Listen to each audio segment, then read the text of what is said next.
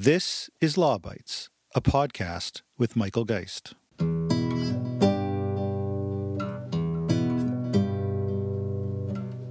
Universities, hospitals, and research centers conduct a lot of research that generates groundbreaking inventions that not only save lives, but improve the way we live, work, and play on a daily basis.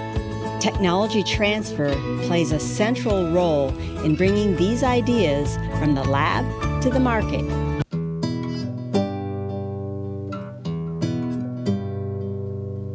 Technology transfer in the university context has emerged as a significant policy issue, with governments seeking to maximize the benefits of public investment in research at Canadian universities. For example, the Ford government in Ontario recently launched an expert panel on intellectual property that squarely focused on the issue. A government release stated that the panel, quote, will deliver a report on how Ontario can maximize commercialization opportunities for the post-secondary sector and its partners. Included in the expert panel report will be an action plan for a provincial intellectual property framework. But what if maximizing commercialization opportunities does not mean prioritizing patents? This week's guest on the podcast, Professor Richard Gold from McGill University's Faculty of Law, argues that universities should get out of the patenting game.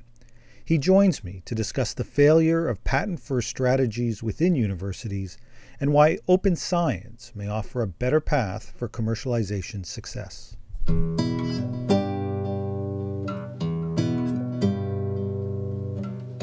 Richard, thanks so much for joining me on the podcast. Well, thank you, Michael, for inviting me. Yeah, I'm really glad you've come on. The question of commercialization of intellectual property within the university environment has been a big policy issue for a long time. And as you know better than just about anybody, many have advocated for increased commercialization, more intellectual property, especially on the patent side. And universities are increasingly pressured to justify public investments in research through metrics like spin-offs, patents, and other intellectual property. And this issue is getting even renewed focus in Ontario with the creation of an expert panel on IP and a lot of talk about maximizing commercialization. So that's where much of the discussion seems to be, at least in the media and amongst some of the politicians and policymakers. But you've written that universities should consider getting out of the patent business. And so I wanted to start there. Let's talk about universities' patents and the approach that we've seen for a long time. You think the focus on patents and commercialization's been the wrong approach. Why is that? Well, I think it was a really good idea 40 years ago. It said, look, we're producing a lot of knowledge at the universities. The government is putting a lot of money into research. We want to translate this into economic growth. We want to have companies come out of Canada and become world leaders. We're now 40 years later, and I challenge you to name a Canadian company that has a large-scale market that came out of a university. We've had a few. They've all either been sold or gone under. When we think about BlackBerry, it was not a spin-off out of a university. So we've had 40 years of failure. It was a good idea. It just doesn't work. And it's time now to think about why it doesn't work, what's missing. And we can look to the United States where this idea originated, and we see, it's not working even particularly well there. In the US, about 84% of universities lose money on tech transfer. And there are about 15, 16 universities that have generated real companies. It's not like this idea hasn't done anything, but it hasn't done really well. And so we should be looking at alternatives that will do better. And I think today, with our communication systems, our deep interlinking, both through technology, through networks that university professors have created. I mean, look at scientific publications. There are often many people on the team from different institutions. It's time to look at a different model. And that model, in my view, at least one part of that model means getting out of the patent business. We've done a poor job at it. Let's try something different. Okay, and I want to get to what some of those alternatives could be in a moment. But you mentioned that the data, at least in the United States, suggests that the vast majority of universities that have pursued this approach, and as you know, this has been something that universities, both in Canada and the United States and elsewhere, have faced as a real pressure point, have lost money on this. So, what's the cost associated with pursuing the essentially patent first commercialization model from a Canadian university perspective? So there's a direct cost, which is actually running these offices. Uh, and what we've seen over the last 20 years or so is increasing expenditures going into professionals hired by the university, frankly, often with very little private sector experience. Because they can make a lot more money in the private sector, so it's hard to attract people. So we've seen an increase in expenditures going to these individuals, and their output hasn't gone up. What we see is redundant patent applications. So in the first part of the 2000s, the number of patent applications went up, but the actual patents granted did not. So we were wasting a lot of direct expenditure on these individuals, plus playing the patent game. There's also been a significant increase in litigation, particularly in the United States. So I don't know if you've been following the debates over patents over the CRISPR technology, this breakthrough technology to edit DNA. Judges at the United States Patent and Trademark Office in Alexandria, Virginia, ruled today that the technology belongs to the Broad Institute of MIT and Harvard, not the University of California, Berkeley. CRISPR's promise is huge. The technology could potentially change humanity's genetic code, as well as produce new types of treatments and even cure diseases. And because it's such a huge breakthrough, it's estimated to be worth billions, even trillions of dollars. That has pitted two universities against each other, fighting over who gets the patent. It's going to cost, $100 million plus to settle this. In the meantime, nobody knows who has the right patents, who doesn't. So there's a cost to industry about the uncertainty. There's a cost of defending these patents. But that doesn't include what I think is the major cost, which is the cost that we don't account for. And that is the time of the researchers spent on filing patent applications, because they must be involved. And that takes up time, and nobody knows what that's like. But even more significantly, it gets in the way of setting up agreements with the private sector, because as soon as the university says, look, if I'm taking an IP position here, I want IP, then of course the firm that they're dealing with is going to say, well, hold on, we're putting money in, we want our IP. And so we see extended contract negotiations, even on very simple agreements like material transfer agreements, where the university transfers a cell or DNA sample or molecule to the private sector. And it can take 6 months. We've often seen it go much longer. And so if you take into account all those costs of just slowing down the research and the person power it takes to negotiate those agreements, it's extreme. But even beyond that, it means a delay in research. It means that a research project can't start as soon as it ought to.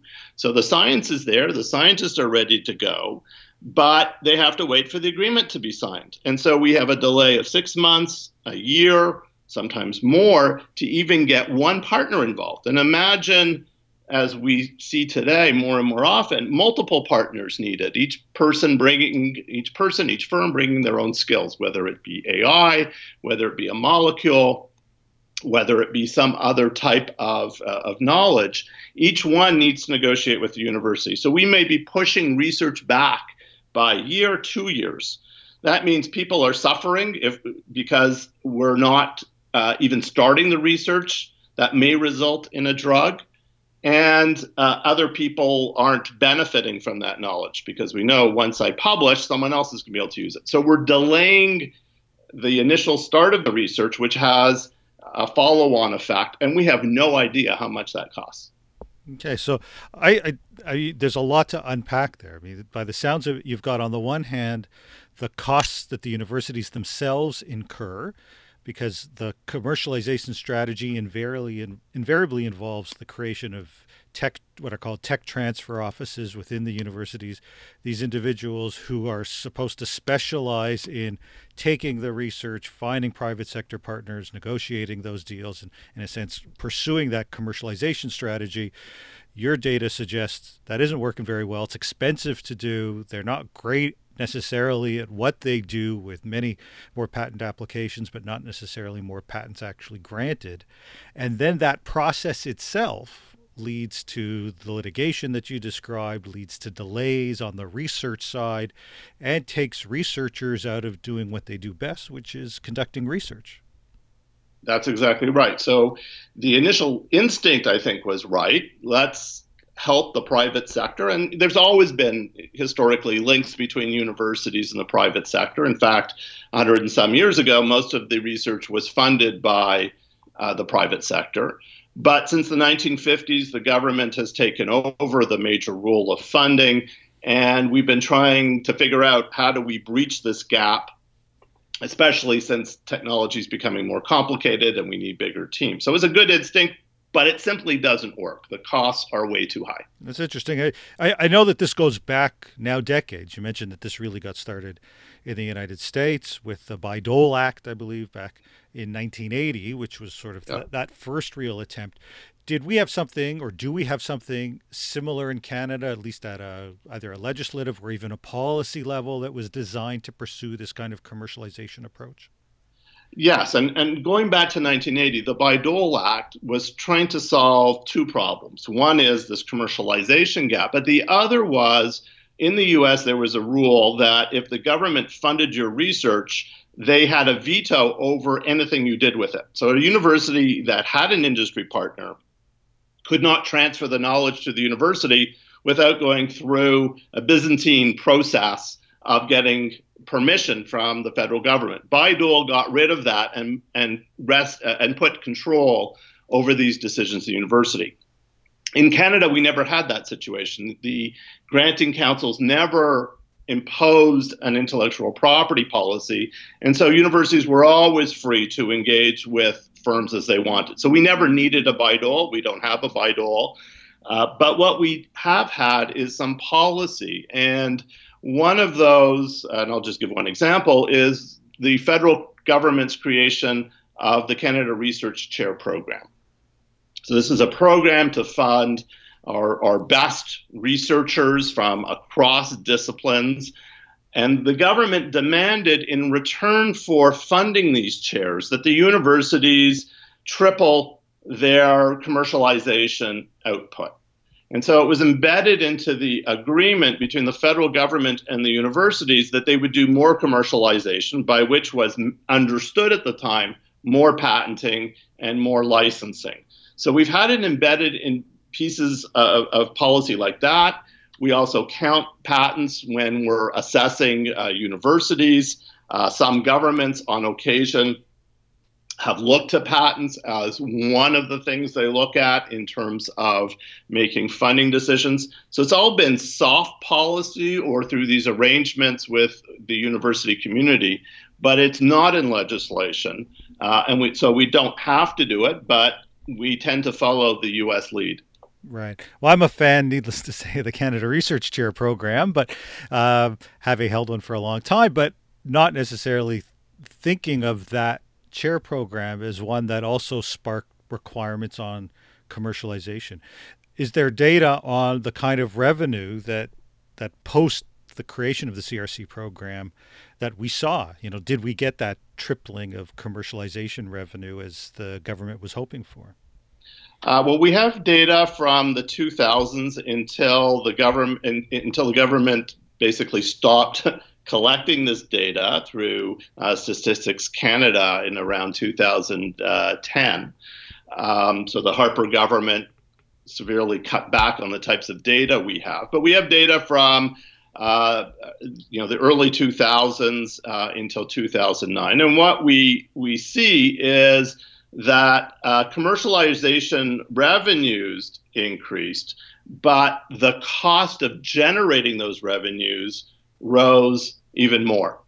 So in fact, we went from $24 million in about 2001 of net benefit, of net revenue, to 10.7 million in 2009, because the cost way exceeded the little extra revenue we gained. Right. So that comes back to one of your very first points about the costs of that pursuing a commercialization strategy. It's not free, and in fact, I mean, it's striking to think that net revenues go down rather than up, at least in Canada in that first almost 10 years, despite the increased emphasis on commercialization. I mean, it provides compelling data as to why the system hasn't been working in Canada, and frankly, you've provided some references to why it doesn't work for the vast majority of universities in the United States. So if not commercialization, and that, as we know, is where there continues to be an emphasis, and we're likely to see it come out of Ontario as well. If we're not going to make commercialization the focus, what do you propose? Well, it depends what you mean by commercialization. So this is a word that's bandied around, and often people interpret it, I think incorrectly, as this notion of let's patent everything we have and transfer it to a Canadian firm. As I said, there were good instincts behind it. But if we have a broader interpretation of commercialization as both about generating research and cutting edge research in the university and assisting our firms, then I think we can take many different approaches. We can realize that universities are just terrible managers of intellectual property. We don't know what to patent, we don't know how to patent it, and we usually don't know who to patent it to. Anecdotally, I hear from people in tech transfer offices that the squeaky wheel, that is, the professor who complains, gets his or her research patented, not because it has a commercial value per se, but because they want a patent and they're not paying for it. So we just aren't good at managing this. So the alternative is just simply say that the university is not about patenting, it's about bringing people together. We're really good at that. We're an honest broker, so we can bring industry with community organizations, with researchers, and talk about what do we want here? What kind of knowledge do we need? A lot of this knowledge is high risk in the sense of we don't know if it's going to work. We don't know how it's going to work. We don't know how much it's going to cost. So there's a role for the university in doing the research, adding to the world's knowledge. And the industry partners can then, being part of a consortium, can see opportunities for themselves to develop their own products. So they become active partners, and they will see opportunities. Some research that's come out of the university, they can say, oh, well, with that knowledge, I can now go off and develop my own molecule as a treatment for this disease, or I can develop this product in the IT space. And that's a different model of commercialization. It still emphasizes the economic benefits of research, but it doesn't tie the hands of university researchers to immediately gaining an economic benefit from what they do. And if you look historically, we've just been terrible at guessing what's going to work. If you look at when the television came out, people were saying, oh, no one's ever going to watch that. The radio is much better because you can do other things. Who could imagine that someone's going to sit in front of a box and watch what's happening? When the computer came out, the personal computer came out, people thought, well, no one's going to use it. Even IBM didn't think anybody was going to use it. So we've been really bad at guessing what is going to be of benefit. Why don't we just let our researchers create knowledge and let others, and firms in particular, figure out where the market opportunities are, and they develop their own technology. Or a community organization can use the knowledge and say, look, there's a better way of delivering services here. We don't need a new technology. We just need to figure out how to deliver this better, maybe using IT, maybe not. So the university should generate knowledge and bring people together, and their interaction, we know, brings out new ideas and new opportunities. Right. I mean, it's an interesting point. It's suggesting that it isn't an abandonment of commercialization. It's a different road to commercialization, one in which the university isn't premising what it needs to do on based on the number of patents that it gets and locking down that information, but rather taking a much more collaborative approach by trying to bring together other innovators, other firms, and using that research, using that knowledge in innovative ways that may ultimately lead to more effective commercialization. Yeah, that's exactly it. And some places have experimented. In fact, Canada is the leader in some ways in experimenting with it. In Toronto, there's the Structural Genomics Consortium. It's headquartered in Toronto, but has labs at Oxford, at the Karolinska, in Stockholm, in Frankfurt. Welcome to the Structural Genomics Consortium at the University of Toronto. The SGC is a not-for-profit, public-private partnership supported by pharmaceutical companies, charities, and government agencies. We support drug development through relevant basic science. We enter our findings into the public domain without restrictions or patent protection. Our open access policy means we can share our results with the world immediately and freely. Everything they do is out in the open. That is, there are no patents. All the data is freely available to all. And a quarter of their funding comes from industry. And industry is really interested in becoming involved because they're interested in the knowledge that's generated. And we know that commercial partners that are part of these collaborations are better positioned than other firms to take advantage of it. So their turnaround time from working in this consortium and then developing their own product is much shorter and direct than it is for another company that just watches it from the outside.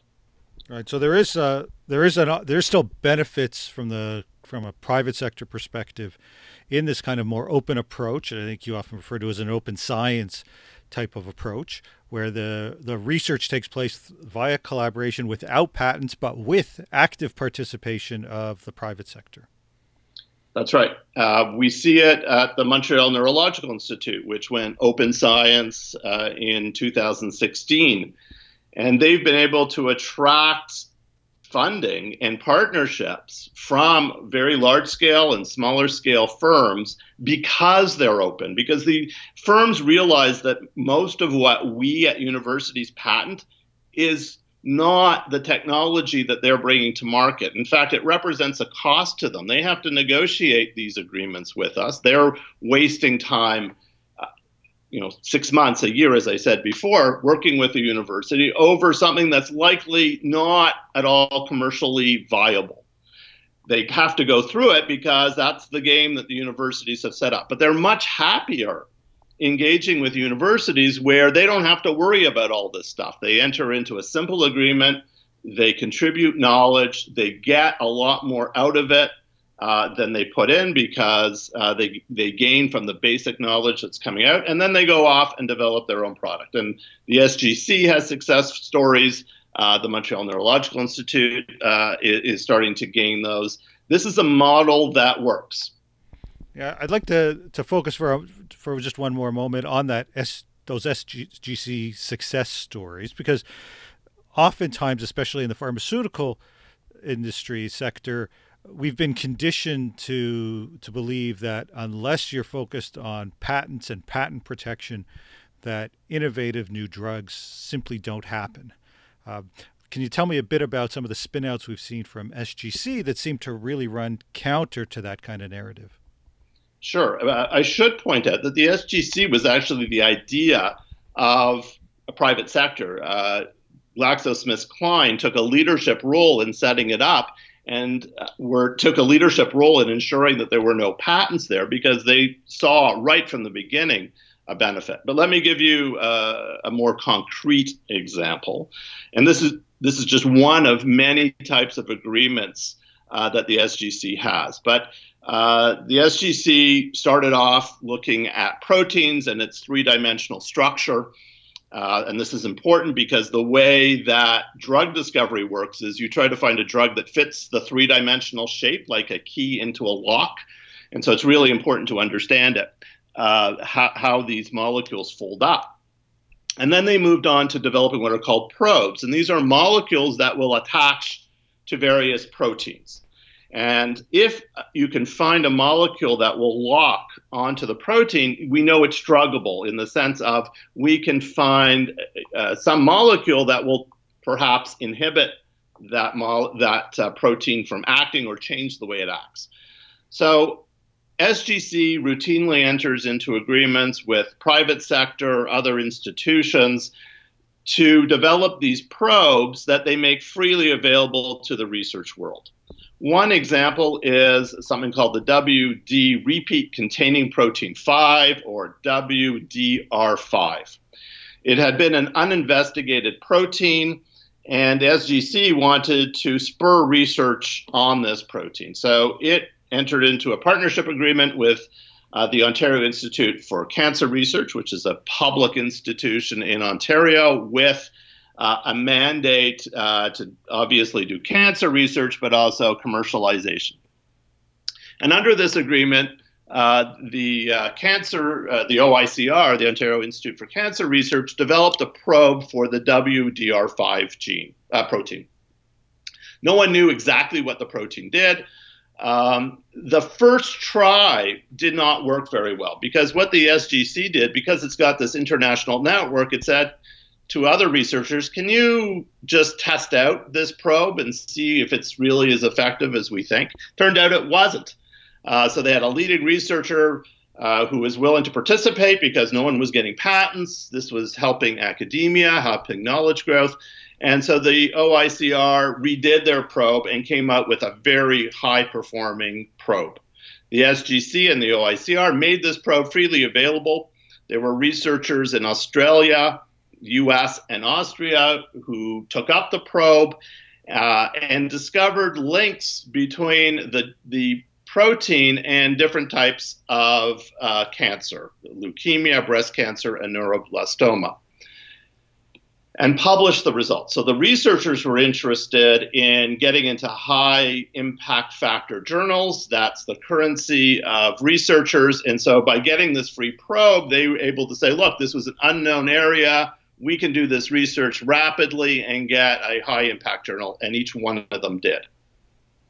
Because the OICR had been involved with this open project, they knew what was happening. They had in-house knowledge about how this probe was built. They knew about the WDR5 protein. They already had staff trained on it. And so they were quickly able to take this knowledge and develop a separate molecule that they then patented. So the OICR then took this public knowledge available to everyone in the world and developed a new drug that they took through some preclinical trials and proved that it was effective in the leukemia field. So much so that Celgene, a very large company, approached them and agreed to pay $40 million up front for the right to use the drug. The patent stays with the OICR, but Celgene has the commercialization rights, and up to $1 billion if the drug makes it all the way to approval. In the meantime, the research is being conducted in Ontario, so more Ontario researchers are being funded. We're developing more of this knowledge about how this protein works, and so we're leaving a legacy behind. So here's an example of a commercialization route that did not involve the university taking a patent, but making it open and converting it into a commercial success. The SGC has other models, though, that don't even involve patenting. They've set up a company called M4K Pharma, which is medicines for kids, and M4ND, which is for neurological diseases. And here, everything is done in the open. There are no patents. But in the healthcare, in the drug space, there's an opportunity to get data exclusivity when you file an application to the FDA in the United States, Health Canada in Canada, for drug approval. The data that you submitted cannot be used to allow another company to get market approval. They would have to do the research themselves. And so M4K Pharma is using this as a way to commercialize it. So they've got charities that are interested in the fundamental diseases they're going after. And at the very least, they're going to get knowledge gain. And if there happens to be an opportunity that comes out of this, then there's a commercialization route. Again, no one else is restricted from developing their own drugs. All the data is out there. But we see that there's a benefit to being part of the partnership. You're just more nimble and able to commercialize faster. So there's an advantage to participate, but we're not blocking anybody else who isn't interested in participating from following their own research and commercialization routes.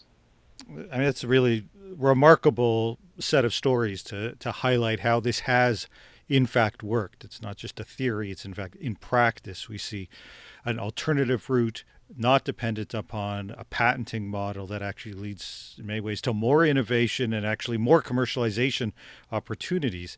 What's it going to take, do you think, to see this proliferate more broadly, especially at a time when governments look at the investments they make in research in universities, and for so long, their knee-jerk reaction has been, we need more patents? Well, I'm somewhat hopeful that the Commission in Ontario will acknowledge this conundrum and actually support experimentation, because that's what we really need. This one model I gave you of open science. There are other models of open science. There are probably other models. And we need experimentation.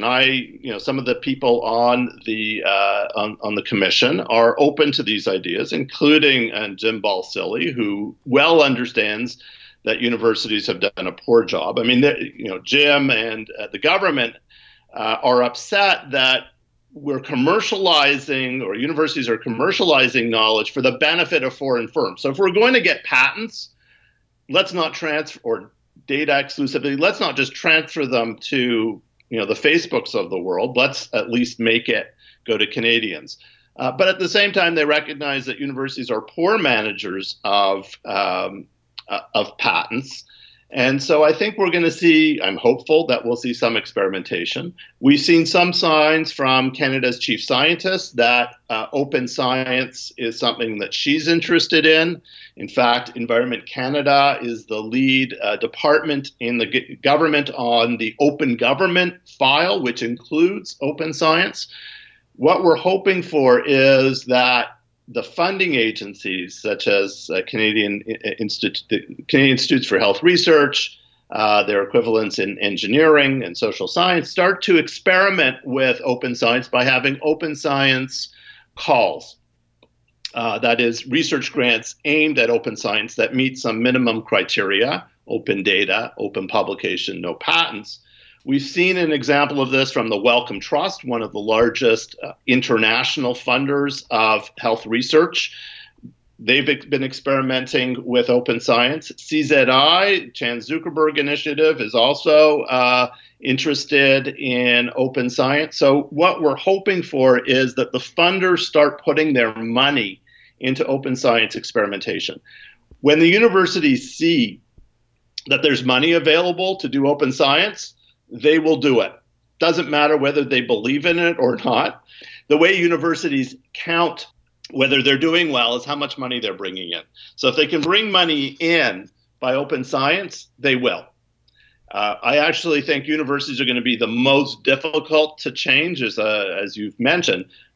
A long history of a belief in this failed system. It's only by enticing them to try something different, by publicizing the stories of the SGC and the MNI and other places that are interested, that we'll start to see a change. And if Canada doesn't do it, other countries will. The UK, in fact, funded my research on open science. I have no Canadian funding. It comes from, or I now do, but I didn't at the time, because they think open science is a way for them to increase scientific productivity and commercialization in the UK. Brazilian institutions are approaching us and asking about how they can implement it. We know the Netherlands is interested in this. Your colleague Jeremy De Beer, working in Africa, is seeing a desire for openness and sharing on fair terms. We're talking to patient groups, and they're interested. So we can increase trust in science if we all come together and say, look, this is a public service creating knowledge, but it's not done at the expense of commercialization. It actually assists those who are willing partners. Right. And it's amazing to hear just the sheer number of organizations and countries that are now focusing on this issue, and somewhat ironic that it feels as if we have to get the Canadian institutions, kind of pull them along to come into that same space. Richard, thanks so much for joining me on the podcast. Oh, it's been a great pleasure, Michael.